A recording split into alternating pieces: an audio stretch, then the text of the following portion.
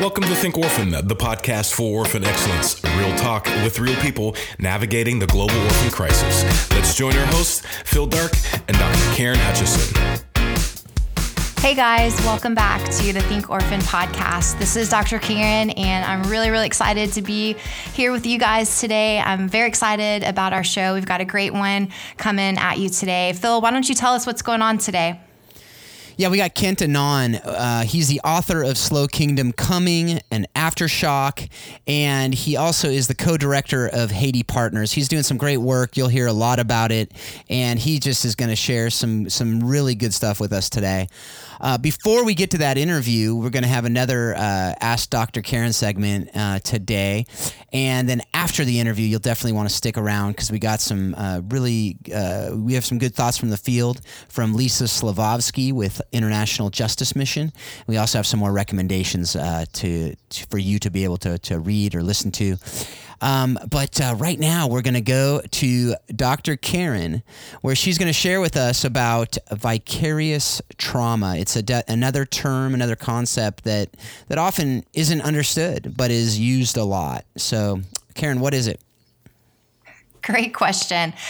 You're probably going to find, Phil, that when you ask me a question, I'm going to start by defining a couple of other things first. That's probably going to be a pattern. I noticed that. So this is a really important concept, and you're going to hear me say that over and over again too, but it's really going to be important as you listen to the podcast today that we have in store for you guys, because these concepts are very important, and they're crucial for our understanding as people providing care for others, whether that's as a mom parenting, whether it's me as a clinician providing care to my patients, whether it's someone working in an international setting or a domestic setting, working with children or teenagers or families. So Phil's question was vicarious trauma, but I'm actually going to start a couple of steps back, and I'm going to start with some terms that are often interchangeably used. Some of them, that's okay. Sometimes it's erroneously used. And so you guys have probably heard of a term called secondary stress. It's possible that you've heard of a term called compassion fatigue, and probably most, if not all of you, have heard of the term burnout.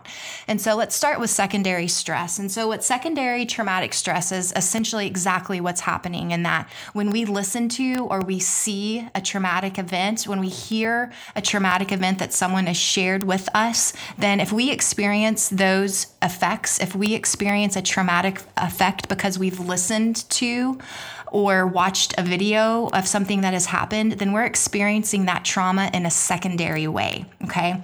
And so secondary stress is often interchanged with the word compassion fatigue. And so compassion fatigue, it's really kind of a slightly less stigmatizing way of talking about secondary stress.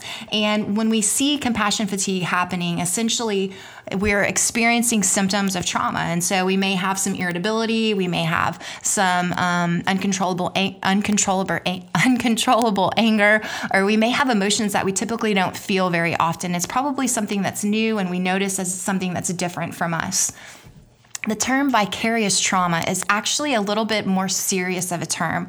Vicarious trauma is actually a process that happens, and it typically happens when people have an invested concern or they have some type of investment in providing care for others. And so what vicarious trauma is essentially is that when we start to become disillusioned, or we start to lose hope, or things start to become confusing, the way that we see the world changes. And so this process of change, this process of vicarious trauma happens often because we tend to care so deeply about the people that we're caring for. We feel committed and we feel responsible for providing that care. And essentially, it starts to change the way that we think and feel about a situation. It can lead us to feeling overwhelmed. It can lead us to feeling really burdened and ultimately confused and sometimes hopeless. And the part that I think is incredibly important for our listeners, Phil, is that when vicarious trauma starts to happen, when vicarious trauma is happening, because it's a process, it's unfolding over time, there's often a lot of bitterness and there's often a lot of hopelessness. And we see that it can impact the way that we're functioning as Christians. It can impact our spiritual journey. And so, unfortunately, this can happen a lot, especially in international settings where we see people who, again, may have started out with the greatest and most honorable and Christ-like intentions, but maybe over time they've been hurt, or they've been they've been through experiences that have hurt them, and they become disillusioned. And ultimately, the way that they think about a people group, the way that they think about a situation, even the way that they think about providing services or ministry has changed, and it becomes filled with kind of negative emotions of hopelessness and bitterness, of anger, of escaping into behaviors that cause us to lean on substances or unhealthy ways of coping with things that are happening. And so I think just knowing that these things do happen, it's not something that just happens to missionaries. It's not something that just happens across the ocean, but that any of us that are providing care for children or adolescents or families, we are potentially at risk for experiencing secondary stress, for experiencing compassion fatigue, and for experiencing vicarious trauma. And so that leads into one of the most important things is just being aware of how we're doing, having people speak into our lives, and intentionally providing care for ourselves. And I think you're going to hear, I know that you guys listening, you're going to hear in the podcast today how important some of these aspects are. Yeah, definitely. And I think that we're going to have just a few episodes, including hopefully I'll be able to just do an interview with you on some of these issues, this self-care stuff that it is so important for all of us doing this work to be able to really understand ourselves, really be self-aware in these issues. I know Peter Greer, I was able to interview him a long time ago, and we're going to air that interview here in the next few weeks. Maybe we'll do a couple back-to-back on self-care. So it's definitely something to be thinking about deeply and to really, really understand them. So that was, again, just a nugget to get you thinking about these issues. And we'll definitely give you some resources on the show notes to be able to dig deeper into these issues. So with that, we are going to get to this interview with Kent Annan. And I know this is a guy that, again, this was an exciting thing for me. I said it in the interview as well. Troy Livesay, who I was able to interview in an earlier season, he recommended the book by Kent Annan, Slow Kingdom Coming, which got me reading the book. And then I said, I got to interview this guy for the show. So that's what I was able to do. And here's that interview.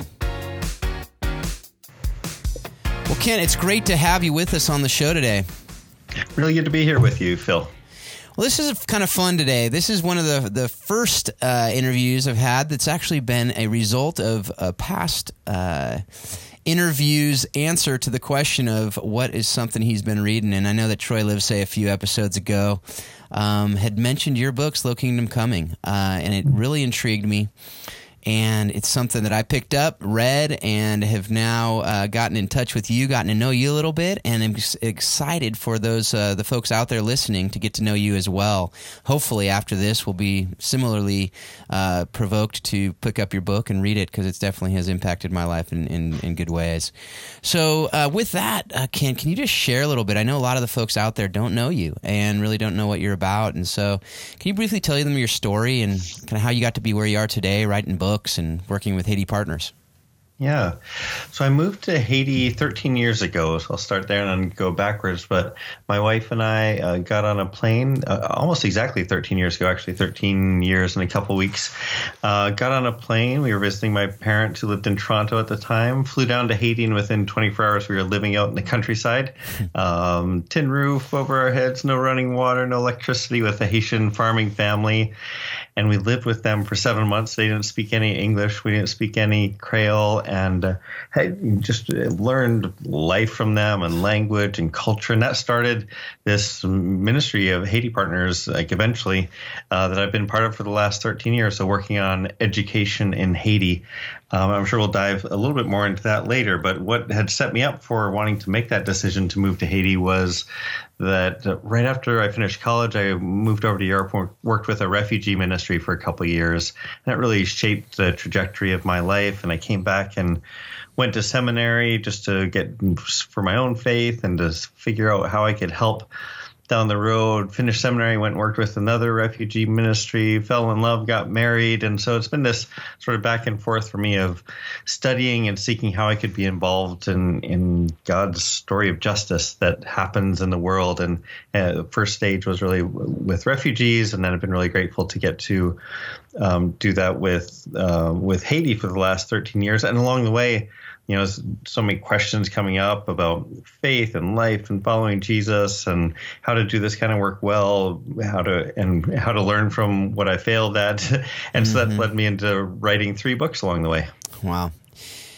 And one of the things that you talked about it a few times there is the refugees. And today, obviously, we have such a massive refugee crisis going on around the world. And how has your work with refugees kind of impacted the way you see the crisis today and really how you do everything you do?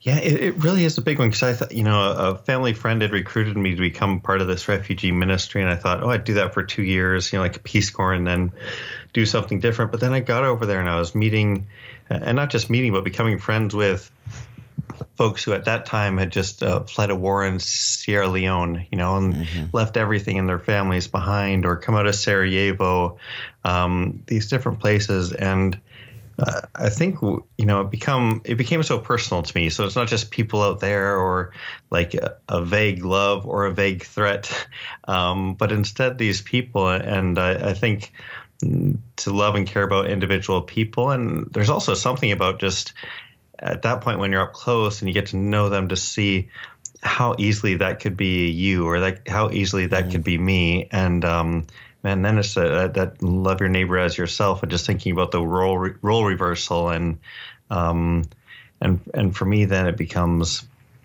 the issues are complex, but there's also this real simple thing to me underneath it of, we're supposed to love our neighbors who are most vulnerable. And I've known some of them, and man, they've lost everything, and shouldn't we, whenever we can, step in to help out?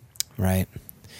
So, I mean, I know there's no one answer, but what would your encouragement be to people listening who, this is something that's just out there. This is just something that's on the TV or on the news feed that they're getting, and it's really not real. It's almost like a movie that they're watching.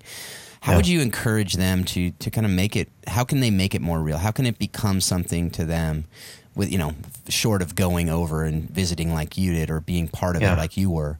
What's something that we can do, something we can read, something we can know or live to understand it a little bit better? Yeah, I think a few quick things come to mind. One is, I think reading the stories where we actually get to follow, read a news story that goes a little bit more in depth. So it's actually about a family story, so we actually get to know people or empathize with the individual people. I think another one in our climate today is, I think most of us want to live. Fear is like a regular response to things that are fearful in the world. But I think in life, I think most of us want to be guided by love, not by fear, and so fear is going to be there. But I think that would be a second encouragement is let's have fear where there's a healthy reason for it. But what drives our decisions and our caring for people, let's let that be love. And then the third part is where it's possible in my travels and speaking with my book, met some different churches, that have like welcomed Syrian refugees. And it's a big commitment and hard work, but then it just seems like it's been really transformative and can be a really beautiful experience for the family who finds refuge and safety in a new life, and then for a church who gets to learn how to be hospitable and has their lives enriched as well. So, as I talk with different people who welcome refugees, I always hear really positive stories about what it means to everybody. Yeah, and that's something that for some listening, I mean, this has been downloaded in 63 or so countries, and so I know that there's some people listening who this is a lot closer and a lot more real. But for those of us here in the United States, for those of us in countries that it's not as real, I would be surprised if there weren't some refugees living really close to wherever you are, and churches doing the work that you were talking about. So I'd too encourage people to really just seek that out and get involved to the extent you can. Let's shift gears now and get a little bit more into the Haiti Partners and the work that you're doing and really the collaboration that Haiti Partners is a part of in Haiti. And can you just share with what Haiti Partners is about, what you're doing, and how collaboration really is a huge part of what you're doing? Yeah, our focus is education. We say we want to help Haitians change Haiti through education. And, any country has lots of problems. Haiti has a lot of challenges. And so our thought is, how can we kind of help the people who are going to ultimately solve their own problems in their country? A lot of my work focuses on churches. We work with schools. We have 7 different elementary schools. A lot of my work is with churches, and we get to work with young seminary students who are these promising young students. They get scholarships from us, and they get undergraduate degrees in seminary, and every weekend they're out working with different church on children's rights issues, and they're growing as community leaders on justice issues. So it's been incredibly fun to get to see develop materials for grassroots training that we do all over the country, and then see this group of 32 young seminary students just grow as leaders. And we've graduated 2 classes. We have 4 classes in right now. And then also, as we do that, we're working with churches and seminaries to shift some of their views. And when I say we, like my Haitian colleagues, to help shift some of their views on different justice issues in the country. So it's really amazing to get to use education as the overall umbrella, but really we've been working to think how can we help engage and protect people who are most vulnerable in society there. And how do you select the partners and develop the relationships kind of in healthy developmental ways? Yeah, one of the things I've learned from Haitian colleagues like my friend Annan is to go slow. So the title "Slow Kingdom Coming" of my book, but the best collaborations I've found are the ones that have time to develop organically. So neither side is forcing it. You can build trust so that we can go deeper, do projects that we do together or learn about together, and then get a little bit more responsibility, a little bit more trusting. So I've done that with the individuals. That's how we've developed the team that we have done that with the institutional partners we work with. So in my American ways, I'm down there and I'm like, meet someone, have an idea. All right, let's go all in, and get it going by Tuesday. And and I've learned the collaboration that works best. There are times to push forward, and it doesn't mean we work any less hard. But a lot of the best collaborations, as I look back, have been the ones that have been pretty organic and that we give time to breathe so that we can have trust and really make sure that everybody who's collaborating feels like they're winning and getting a lot out of it for what their goals are. Right. And one of the things that has been really a lot of people are talking about nowadays is kind of success matrices and things like that. How do you measure success in your partnerships? A lot of it for me, just because the work is focused in Haiti, is when I see either like our Haitian program coordinator, if I see a Haitian student we're working with, a Haitian church we're working with, not just do like what we've set out to do together, but then take that and do something on their own, So if the student is doing kind of what they're supposed to be doing in our internship, like that's cool. That's a success in a way. When I really get excited about success is they've done that, and then they go and start some project to help kids in an orphanage that's exploiting them. Like then on their own initiative, they're stepping in, doing that on their own, and we get to hear the story later. It's like that's real success to me. Yeah. Do you have any story off the top of your head that you can share of that just a real success story that the audience will be encouraged by?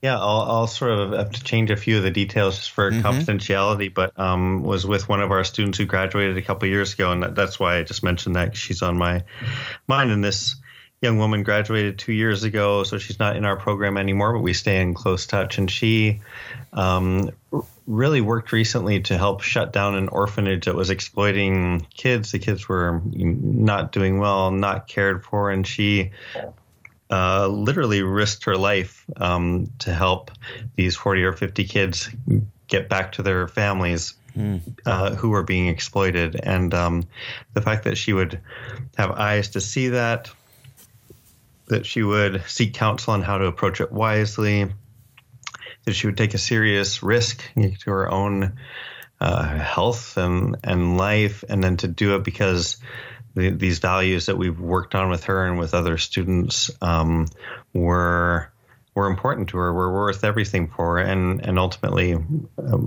something far beyond us or Haiti partners, that she just thought this is what it means to follow Jesus and what it means to to live a life of love is to protect the most vulnerable among us. So that she did it to me was just super humbling, and she deserves the credit for it, but that we got to be part of her formation, that led her to do that is really humbling and exciting to be part of.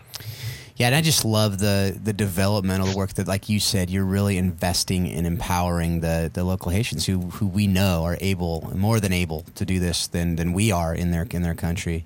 And but the reality is, anyone working in Haiti over the last few years, last decade or so, has done their share of relief work, right? In the wake of the major disasters that we all have heard and know about, 2010 earthquake, Hurricane Matthew recently, other issues, But I know that one of your, core tenets really is development of these people. And so how have you in Haiti Partners kind of made the tough decisions of when to transition and how to transition from relief work to rehabilitation to development, as a lot of us have read in When Helping Hurts and similar books and works. How do you make those decisions, and how are you able to do it? Yeah, other people, like you mentioned Troy Livesay, and he's been working there for so long, and his family, and they do such good work down there. But like you said, all of us were thrown into this relief work when many of us were there for more grassroots long-term development work. We had actually I'd been in Haiti longer, like for 6 years or something before that, but we had just started Haiti Partners 2 months before the earthquake happened. So we were learning on the fly and with little sleep, what to do. But it was amazing to be this bridge between, this isn't quite your question, but I'll get to that. But it was amazing experience to be this bridge between people's generosity and then on one side from around the world wanting to give, and then Haitians people being so courageous on the ground in the face of disaster. So to get this close up view of both that generosity and courage was a humbling thing to be part of. I think it's just for the earthquake is a little bit different from the hurricane, and this will help answer that question a little bit. Like for the earthquake, like where my wife and I lived, where we had several schools, was right close to the epicenter. So the closest town really to the epicenter of the earthquake. So the home we lived in, schools we worked with, neighbors, the town was just devastated. Everything was down. So there's just no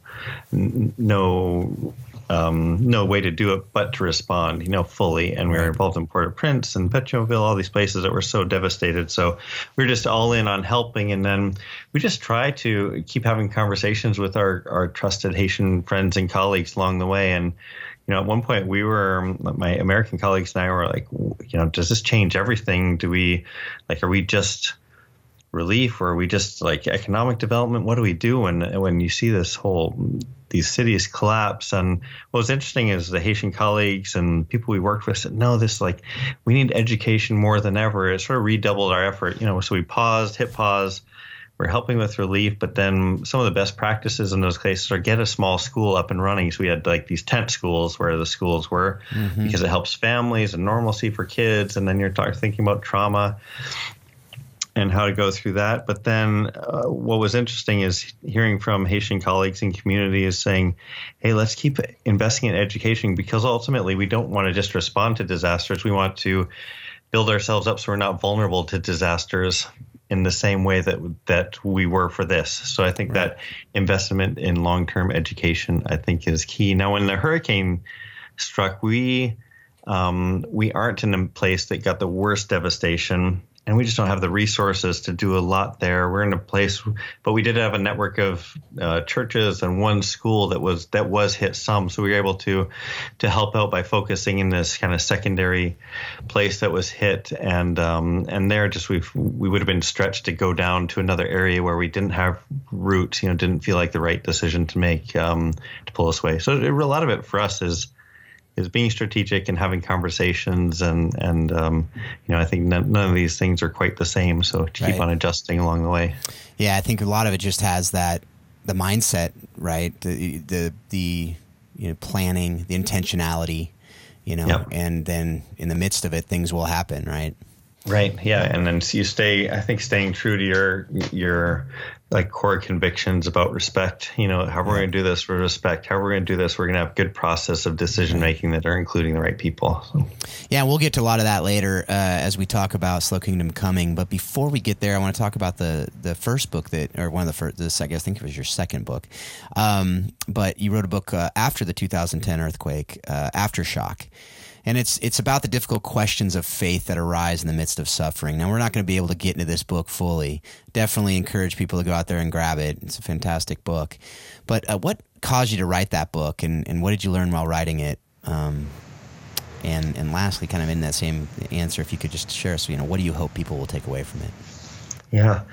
The subtitle of the book is Searching for Honest Faith When Your World is Shaken. So what had happened is I was supposed to be writing a book. This earthquake struck, and I got in touch with the publisher and said, we have too much work to do in Haiti. I'm not going to write anything. And I think it just came up in a PS or something like, I could write about responding to this disaster, and they were interested. So it's a pretty raw book. I wrote it in those 6 months after the earthquake, in the midst of all the work we were doing, and it's really my psalm. I see it as a psalm in the midst of these kind of extreme circumstances, where I think not just in theory or not reflecting back, but in the midst of it, sort of asking myself, what do I still believe? And thinking, I think I wish, and many of us wish, we had a God who protected us from suffering, and we don't seem to get that God oftentimes, but I think we do get a God who's with us in the suffering. And so I think that was really what I was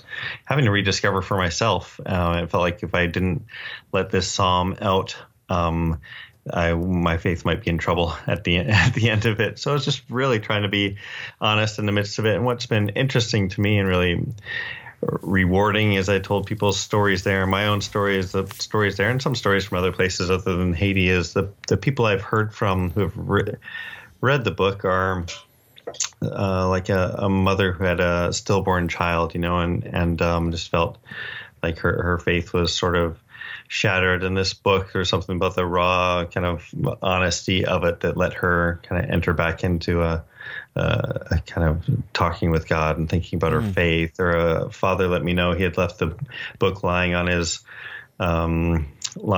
coffee table, and he and his son, hadn't had sort of been able to have deep conversations for a while. And his son, a teenager, 15 or 16, picked it up and read it, and actually opened up their first real conversations about the meaning of life and some of these harder things that they'd had in a long, long time. So I think that's what's been rewarding, and I think what I'm hopeful about the people who find it is that it can be sort of an honest reflection that takes the hard things on and doesn't come up with easy pat answers, but I think is encouraging along the way. Right. Yeah, man, that's so important. I love hearing stories like that, because that makes it all worth it, right? All the work that you put into that book, just a couple stories makes it all worth it. And that's so encouraging to me too. I know it is encouraging, because when you write these things, right, I think podcasting would be similar, and you do all the work, and it's a bit of a work of faith, because all the effort has to come in before you know if it's going to actually help anybody. So it is encouraging when it can be meaningful to someone else. Yeah, and then you actually hear it, because I'm sure there's a whole lot more stories like that. You actually hear them, which is, I think, God just giving us those little snippets of what He's doing through these different things. So let's go. Yeah. Speaking of another book, we've talked about it. We've mentioned it a few times, and this is really what I want to kind of spend the next little bit on, is Slow Kingdom Coming. And it really takes on Micah 6:8, talks about 5 practices for doing justice, loving mercy, and walking humbly in our world. Great book. Troy was right when he said it was fantastic. I don't even think he was done with it when he recommended it. He said he was working through it slowly, which is appropriate given the title. Right. But again, what led you to write that book, and how do you hope people will grow as a result of reading it? Yeah, I think I had realized I was coming up. I was thinking, I'm getting the itch to write again, and realized I'd been at this work for about 20 years now. Somehow those 20 years go by, after finishing college, and thought, man, I think I've learned a lot of things along the way. I learned by doing them well, by doing them badly, by my own experiences, by watching other people. So it was just in the back of my mind was, what have I learned? If I could pass this on to other people doing similar work, or, people graduating from college, what would I have liked to hear. Another thing that happened, you mentioned this book, When Helping Hurts. Like I was out speaking and talking with lots of groups, having short-term groups coming, and there'd been this wave, but it was maybe 7-8 years or maybe 10 years now, wave of books, When Helping Hurts, Toxic Charity, a few others that had, I think, really rightly named, and their titles are perfect, like name that this helping other people is more complicated than we wish it were, or it's more complicated than we think it is. Right. And so, but when I was out there speaking with people, I think When Helping Hurts is brilliant and so important.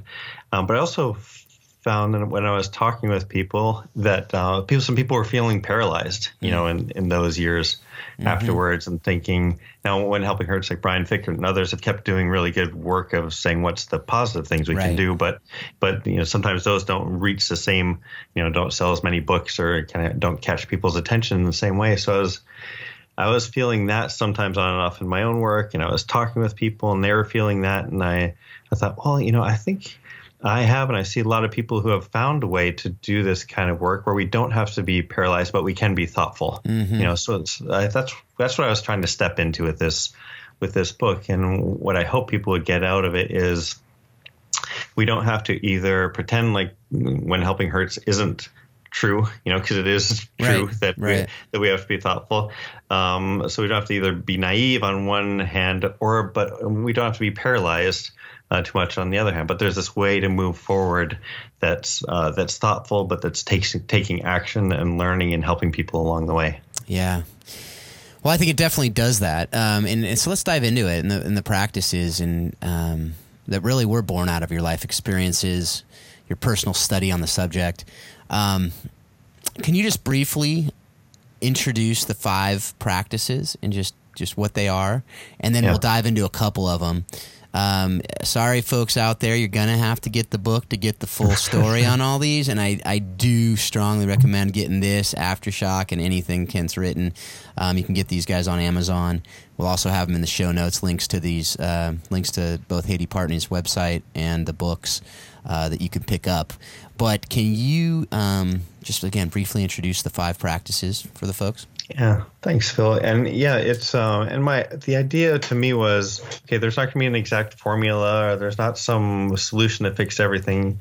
But I think if we have these 5 practices, it really gives us a way forward into working with a refugee family, or working with homeless people in your town, or going on a short-term trip to Mexico, or whatever the case might be, or working with an orphanage or something. So the first practice is attention. And the idea of this is really, how are we awakening to justice, and where are we called?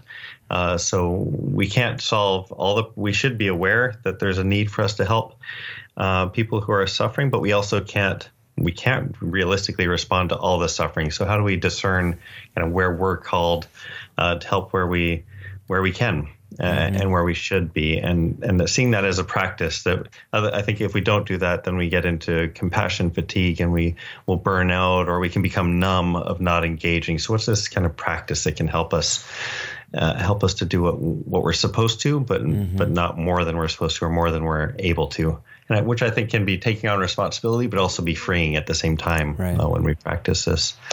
The second practice is a practice of confession. I think people don't always talk with this kind of work, but I found the only way that's kept me going, and some of the people I know going in this kind of work, is knowing that the right posture to go is to help other people. Is not sort of, hey, I'm up here going to give you a hand up, and you're down, or reaching down to help others up. But I think of it almost as a posture of being on my knees. When I go, thinking, I'm broken, and I'm going to be working with people who are broken, and if I'm aware of my vulnerabilities, I can help so much better. So they're not always sins, but just confessing vulnerabilities. So, like for example, I like to feel good when I help.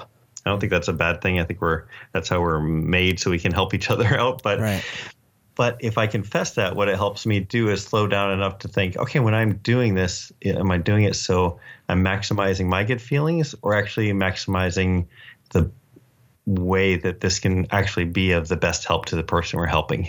So what might maximize my feeling good is, giving what would be an example? Like giving my shoes to someone when they're there. But if I need to slow down enough and think, oh, well, maybe, that's is that introducing something complicated into their relationship and family dynamic or whatever. So just slowing down slightly. So it's not about my feelings, but about the person I'm helping. Or I confess compassion fatigue, just when I'm totally empty and feel like I can't help anymore. And that usually helps me get renewed and going. I confess my privilege. So when I'm in Haiti, if I'm not confessing my privilege and aware of the fact that I have a passport, I'm literate because of education I've received, I get enough calories today. If I'm not aware and confessing that, I'm just going to be, I'm not going to be aware in the right ways to be able to serve and listen to my own neighbor well. So it's practice of confession, I think, that can help renew us and make us better at what we're doing. Right. I love that chapter, by the way, just to interrupt you a little bit. That was fantastic. And yeah, it was that was worth the price of the book right there. So thanks. Yeah, no, it's trying. And I think in some of these things, you take a few risks when you're writing and think, oh, this feels really personal. But usually those are the ones that you kind of get a bit naked and put yourself out there. But usually those are the things that you find are universal. I imagine your listeners find that as they hear you talking and interviewing as well. Third practice is practice of respect. This is just encouraging people to, how do we love our neighbor as ourselves, and how do we slow down and do that? How do we listen more deeply? How do we enter into letting our imaginations engage so we can help people? Well, it's just doing some of this extra work, so we're not helping on a superficial level, but we can get deeper into respecting people. I tell a story in that chapter about in Haiti, when you're out in the countryside. When you go and visit someone, you don't just walk into their yard because life happens in the yard. It's like bursting into someone's front door in Pittsburgh or something like that. So you stop at the edge of the threshold, you say honneur, which means honor. And then you wait to hear the word respect, which means respect. And you don't go in. So it's like, I'm coming with honor for you and your values and your family. And then you wait to hear this word respect, which is, okay, I'm going to receive you respect into our family. And I love that tradition. I thought it was beautiful. And then at some point as I was working there, I thought, oh, this is actually a great metaphor for how we help each other. We don't just burst in and go to help someone else's life. There are these pauses that we can take where we listen for each other and think about, how am I going to even value and honor and respect the person I'm helping? And am I listening for growing in trust and getting deeper so we can really help each other well. So that's the practice of respect. Right. Next practice is practice of partnering. You'd mentioned earlier, how collaboration is so key to doing any kind of work. If it's in your, at your job and you're part of a charity or your church or neighborhood council, whatever it is, there's just going to be a lot of partnering. So try to give people a way to think about how to partner well so we can do it for the long term so it lasts and so it can make a deep difference. And then the fifth practice is a practice of truthing. And it's not a word that I made up, not a word that Stephen Colbert made up. But it's this scientific practice where geologists and some others use it, where you take a big picture, kind of aerial view. So they'll take a satellite picture, but then they don't think they really understand everything until they're down on the ground walking with that map and seeing what's actually on the ground. And to me, it's this great sort of image and word that led me to think about something I'd done in my life and I had learned from, where, we always want the best ideas as we help other people, but we also need to be walking the ground. And I think I learned some of this early on from a friend of mine named Scott. I was working, as I mentioned, as this refugee ministry. I was 21 years old and went to visit him in Athens. And there's something really special about how he was doing this work with refugees. And as I learned more about Scott, I found out that he had spent 1 week, and he was married, he had 3 kids. He had spent 1 week in a summer and 1 week in a winter out living with the refugees that he was serving. So in the winter, he didn't take his winter jacket. He slept on the subway grate with them. He went to get food with them, did all this. And I just thought, wow, there were a couple things that happened, like 2 things I think happened there. And not everyone has to do it that extremely. But, one is he got more insight into how to help well. So there are enough food places right now, but there are no places offering showers. And he had learned a lot, but he didn't really realize that till he was out there. And then the second is that I think his love for the people he was serving entered a little deeper into the marrow of his bones. Right. And so that became sort of a guiding way. And knowing that we never know the full truth, and it's this iterative process where we keep getting better and better. But that's this fifth practice where we keep on learning. We want our love to be guided by truth and keep on growing along the way. Yeah, and your desire and constant yearning for learning is very apparent in the conversations you and I have had offline, in reading your books, just in any time I've ever heard you speak. It's so apparent, and I think this process of truthing really is at the heart of it. And I think it's so important because there's so many, I think, people doing this work. A lot of people listening, I'm sure, are on one side or the other, are either on the kind of the under the microscope minutia of day to day, or they're at the 30,000 foot view flying over all these different things. And either one in a vacuum is going to be missing something.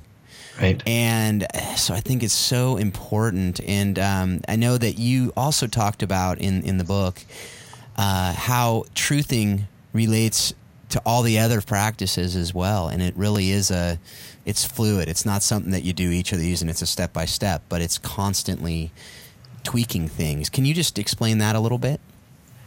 Yeah, I think sort of as then we're truthing, like we've done this in some of the work I do in Haiti that I mentioned. Like we were just doing grassroots work for a while, and then we realized, man, we're doing all this grassroots work for justice, but then if the pastors of the church, in our case, aren't buying in, like there's a limit to how much it can grow. So that was our work and study, and think, okay, well, we need to adapt. So then we're thinking, okay, well, let's train pastors, and but then these seminaries have them for like 4 years and send out the new ones.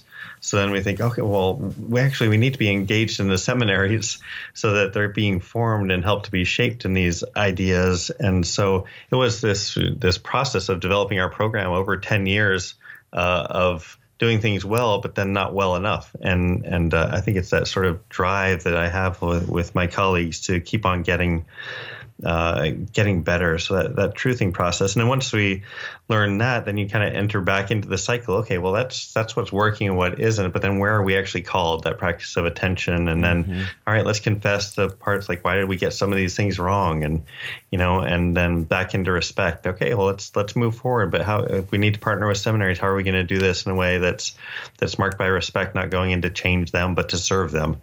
So I think for me, these 5 practices have been really helpful because I unfortunately, I wish I were just great at all of them, but I find I just keep on needing to cycle back through them over and over again. And that's where I see them as these kind of spiritual practices as well. They can keep on shaping me, not just in the work I do, but hopefully in the kind of person I'm becoming.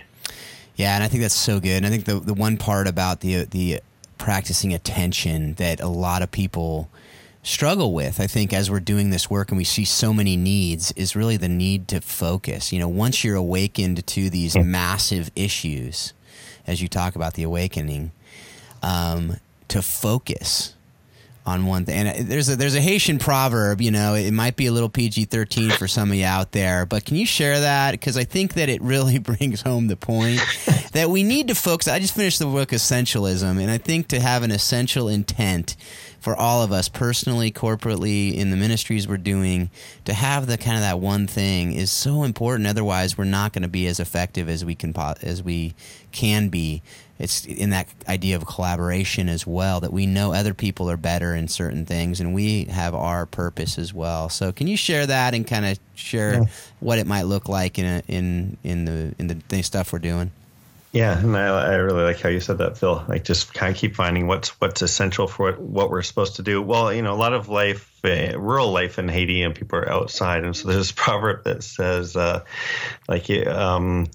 if your pee, and so people are having to go to the bathroom outside. So if your pee is too spread out, it doesn't make the foam. It doesn't foam up, and it's sort of this kind of funny, earthy way that people use the proverb down there to say, like, if your focus is too spread out, you never see any difference being made. And I do think whether it's in a place because there's so much need, or for us, if there's a, new need every 3 hours coming across Facebook or something, like, how do you do this? And there, I think it's this practice that can be really freeing to say, oh, what am I called to? Like, where am I supposed to make my difference? Where do I focus so I can see a change? And I think what happens when we focus is it can feel like we're saying no to a lot of things, but that yes becomes bigger. And what I've found is when our yes becomes bigger and we see where to focus, then we can actually get better at helping that area. Mm-hmm. So if we keep on bouncing around from thing to thing, I don't actually start improving. Like if I'm doing, homeless ministry this week, and next week I'm, doing something with kids, and the next week I'm onto some issue, like I'll never realize what mistakes I'm making or get to do that practice of truthing to get deeper. Right. When I camp for a while on helping something out, like then I can become more useful because I'm going to learn and accumulate knowledge, and like you said, and then meet other people who are really good at this and get to be mentored by them. So, I think there's just a lot of benefit in our busy world to have our attention be focused in all kinds of ways in life, but that includes how we do justice and help our neighbors. Absolutely. Well, as we've kind of alluded to throughout this interview as well, the idea of short-term missions, which we're not going to be able to solve the issues and all the controversy and discussion and debate today. But you in the book talk a lot about, how these practices can be directly applied to short-term missions, but you also have 3 questions that you lay out that we can ask to vastly improve the way we do short-term missions. At least that's the way I see it. Can you share those questions and why you think why they're so effective if we seriously examine ourselves through them? Yeah, I've thought, because I've been part of short-term mission trips. I've gone on them. They were informative for me when I was back in high school, and I've led some of them as well. So, I was thinking, well, these.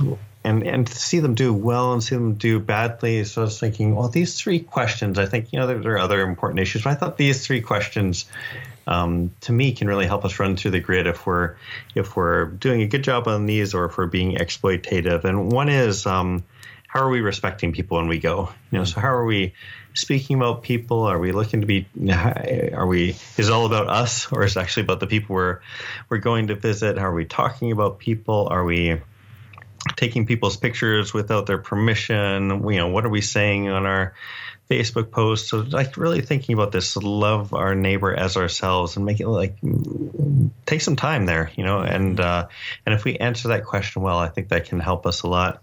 The second question is, a lot of people go on these trips and come back and say, well, the hospitality of people was just incredible, and they had so little, but they received us into their homes, into their lives, and all of that. And so the second question I have is, okay, if we receive this hospitality, then what is our commitment to them for the long term? Because if we just went somewhere where people have very few resources and they're incredibly generous to us, and we leave without a long-term commitment, then maybe we exploited them instead of sharing a meaningful experience with them. Right. And I think if we're not asking that question, we may leave unaware because people are being generous and kind to us. And if we don't ask that, we may leave and be on to the next. That was a meaningful experience. We're on to the next thing. But if we did that and we visited a community where there are a lot of needs and they received us well, I think there might be implied there that we have to have some kind of long-term commitment. And then the third question is, what difference does it make in my life when I return back home? So like we've started out talking about refugees. So you go visit somewhere. So what is visiting people who are in need, who are vulnerable, mean for how I vote about on issues that would have an impact on refugees, or how does it make a difference for how I plan my personal budget, or how we make decisions as a church? So those 3 questions of how do I respect people when I go, what kind of long-term implication does it have for my relationship with them and helping in the long term, and then thirdly, what difference does it make in my life when I come back home? I think that can be a helpful grid run short-term missions through, just because I think people go with good hearts on short-term missions, but I think I call it in the book, I think we have to pay a bit of a respect tax when we do this, because I think we're coming from the place of privilege. We have the chance to go, and a lot of people don't, and so I think there's a bit of a respect tax by answering those three questions well, that if we pay, and in the long term, it's going to be good for the people we visit as well as good for us. Absolutely. And that's the goal I think we all have. I mean, when we're doing these things, no one wants to hurt people in the process if they're going on a trip. So yeah, exactly. And that's why I think the discussion is so good that's been going on over the last several years. So. Yeah. Well, with that, let's move into the last couple questions. Really, this next one is the one, like I said, the one that led me to get in touch with you, which I'm very thankful for. What have you read or listened to or watched recently or in the last couple of years that's most impacted your thinking on the care of orphaned and at-risk children? Yeah, I think a lot of it's been like even those books, just because I was writing, so I was rereading some of these books, like When Helping Hurts, and I think a big trip for me that helped shape my thinking about this is back, I think it's 2 years ago now, I went to Thailand and Cambodia and spent time in Cambodia. So I was thinking about this with this question, and being there in Cambodia and exactly what you're focused on, which I so appreciate, Phil, what you're focused on and helping a more thoughtful approach to this. And I was there in Cambodia, and I went with a foundation that I do some work with there, and we met with probably 12 or 14 ministries, in 5 days. So it was kind of a crazy schedule, but like a morning, a midday, and night.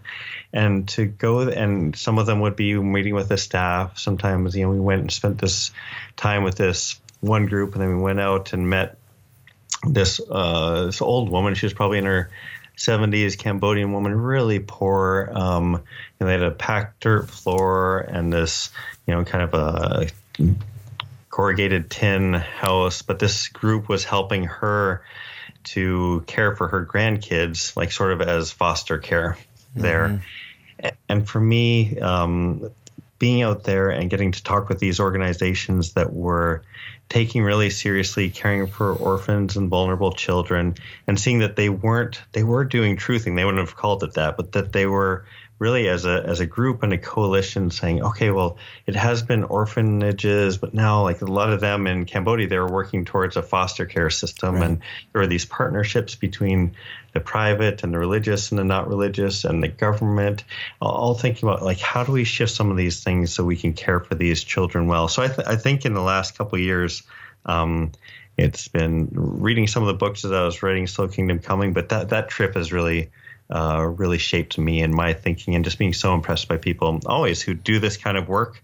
But I love that there are people out there who keep on not being satisfied in the best possible way because they want to keep going. And I think that's part of the conversations that you're having too, or how do we keep on getting better at this? Absolutely. And I know our mutual friend Craig Greenfield, I'm assuming he was one of the guys you hung out with in Cambodia.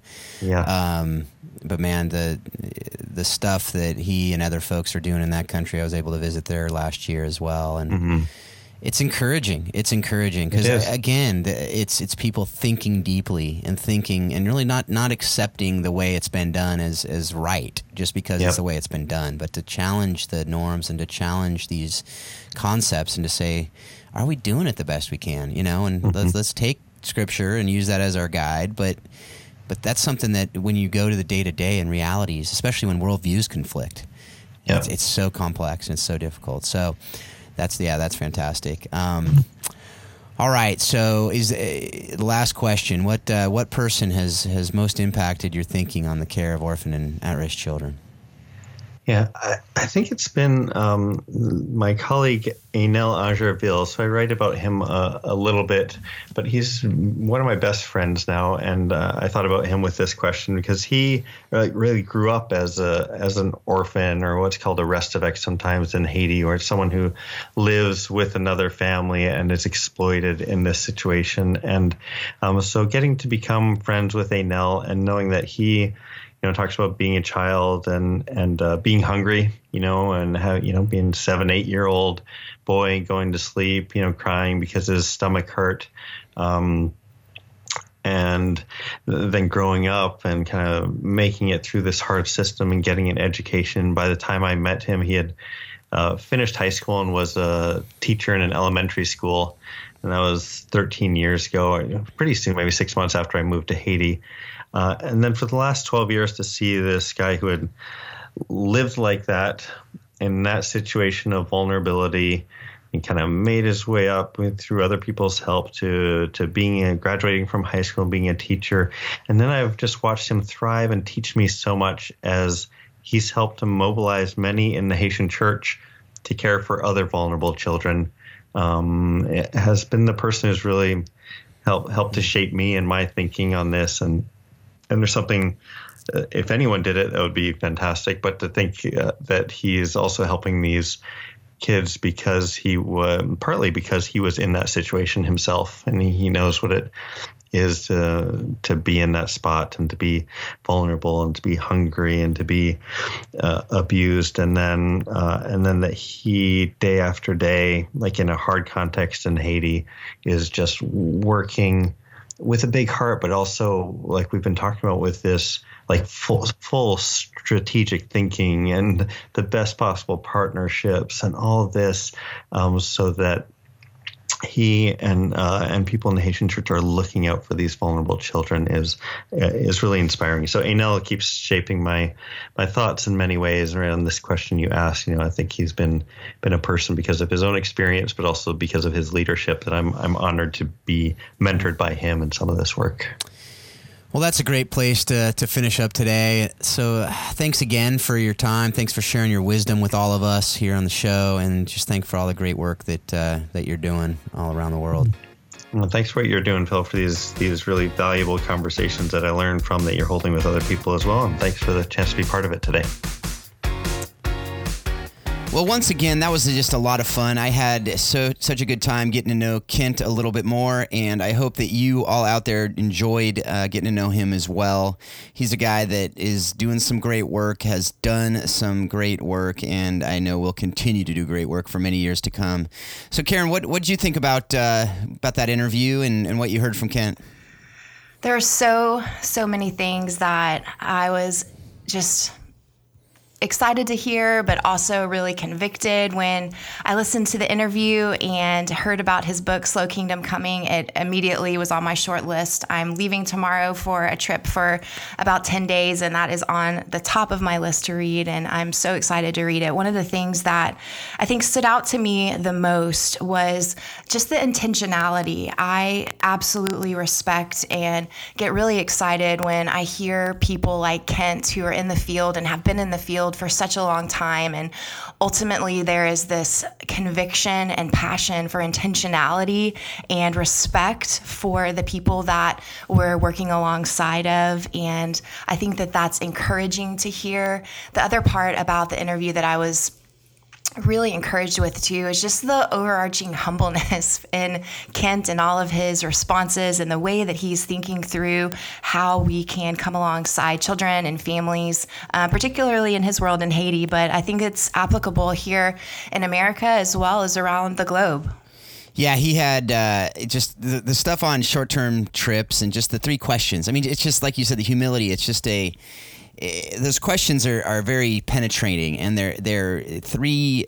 They're simple questions, yet super complex responses when we really dig deep and think about these things at deep levels. And again, these are things we've talked a lot about on this show. But for him to just kind of really put it into the long term, put it into this, what am I going to do when I return back home? What difference will it make? Will it make a difference? And, how does it affect things like how I vote? How does it affect things like how I think? You and I were just talking even right before we're recording, when we watch a movie. I just watched The Zookeeper's Wife with my wife last night. And, when we watch that movie and we walk outside and we realize, man, what do we have here in the United States? The freedom we have, but it's not just for us, right? It's something that we can use that to do things. It doesn't mean we wallow around and go, oh man, we're miserable people because we live in such opulence. No, it's what can we do with this for the kingdom? What can we do with this for others, to help others, to serve others? And what does that look like? And so when we visit someone, what does that look like when we come home? And so I just really appreciated his thinking. I appreciate his books. And I think you all out there, if you haven't read them yet, definitely pick them up. I think that you will learn a lot. You'll be convicted, but it's not a guilt conviction. It's really a conviction that really wants, it motivates. It hopefully that's something that we'll be able to do here on the show with you as well, is motivate you, not really send you in a tailspin of guilt, but really put you into an upward trajectory of hope and of an ability to really impact others around you. So any other thoughts on that? I am in complete agreement, absolutely. And I think that one of the things that stood out again for me when listening to his interview, Phil, was just this drive to do better, a drive to never stop trying to be better. And that doesn't mean be smarter, or have the best program, or have the best ministry, or the best organization, but ultimately what you're saying of just hoping and pressing in and trying to learn more and learn what other people are doing. And I think that's what we're all trying to do. For those of you that are listening, and the reason that even this podcast exists is to just come together and desire to keep learning and trying to get better at what we're doing, ultimately, not for our glory and not for our accolades, but for the people that we get to work with, but ultimately too for the kingdom. Yeah, and I just want to thank again Trey Livesay for introducing me to Kent through his book recommendation, and it really puts it out there to you listening as well. When we say give us feedback, give us suggestions of content, of different segments you'd want to hear, of different guests that we should get on the show, we really listen. And I know that you guys know people that we don't know, and I know that you can give those folks to us so that we can get them out to more people to share their wisdom and hopefully encourage all of us to be better and better every day. With that, we have another great friend of mine. I actually had the pleasure of getting to know Lisa Slavovsky of International Justice Mission about 15 years ago. So we launched a church together in Atlanta, Georgia, and God has continued to have us cross paths over the last 15 years or so. And now we all get to hear from her in the Thoughts from the Field segment, sharing really what one of the big issues that she really believes we are facing today in our world and how we can address it. So here it goes. My name is Lisa Slavovsky, and I'm the aftercare specialist for International Justice Mission's Africa region. And one of the challenges we see in the need for children, and specifically in Ghana. In Ghana, we're working on issues of child trafficking into the fishing industry, and children are trafficked from all over the Volta, Lake Volta region of Ghana and along the coast of Ghana into the Lake Volta region. And as they are coming out of these scenarios of child trafficking and returning to their home communities, the need for communities and churches to be equipped to know how to care for the needs of these traumatized children and to be able to provide care directly for them to return to their families and to their home communities in a way that doesn't require them to go to institutional care, but also that helps them to be safe from being re-trafficked. So one of the challenges that I think is present, but there's such great models out there, is how do we mobilize the local church to be part of this solution, to actually learn how to care for the specialized needs of these children and help support them to remain in their families, in their communities, and for that to be part of their healing and recovery process. Well, thanks again, Lisa. And as I said before, coming into her thoughts from the field, God's really kind of brought us together in different ways. And it's really cool.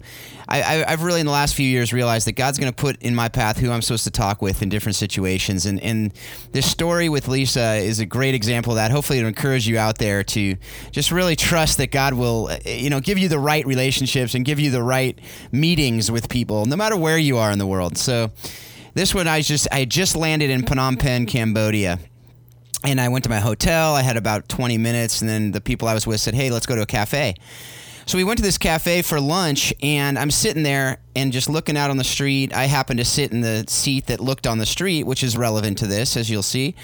And about 5 minutes later into our lunch, we're talking, and I look out on the street in a little tuk-tuk, which is basically a motorcycle with a little, carriage on the back. It's the taxi there in Phnom Penh.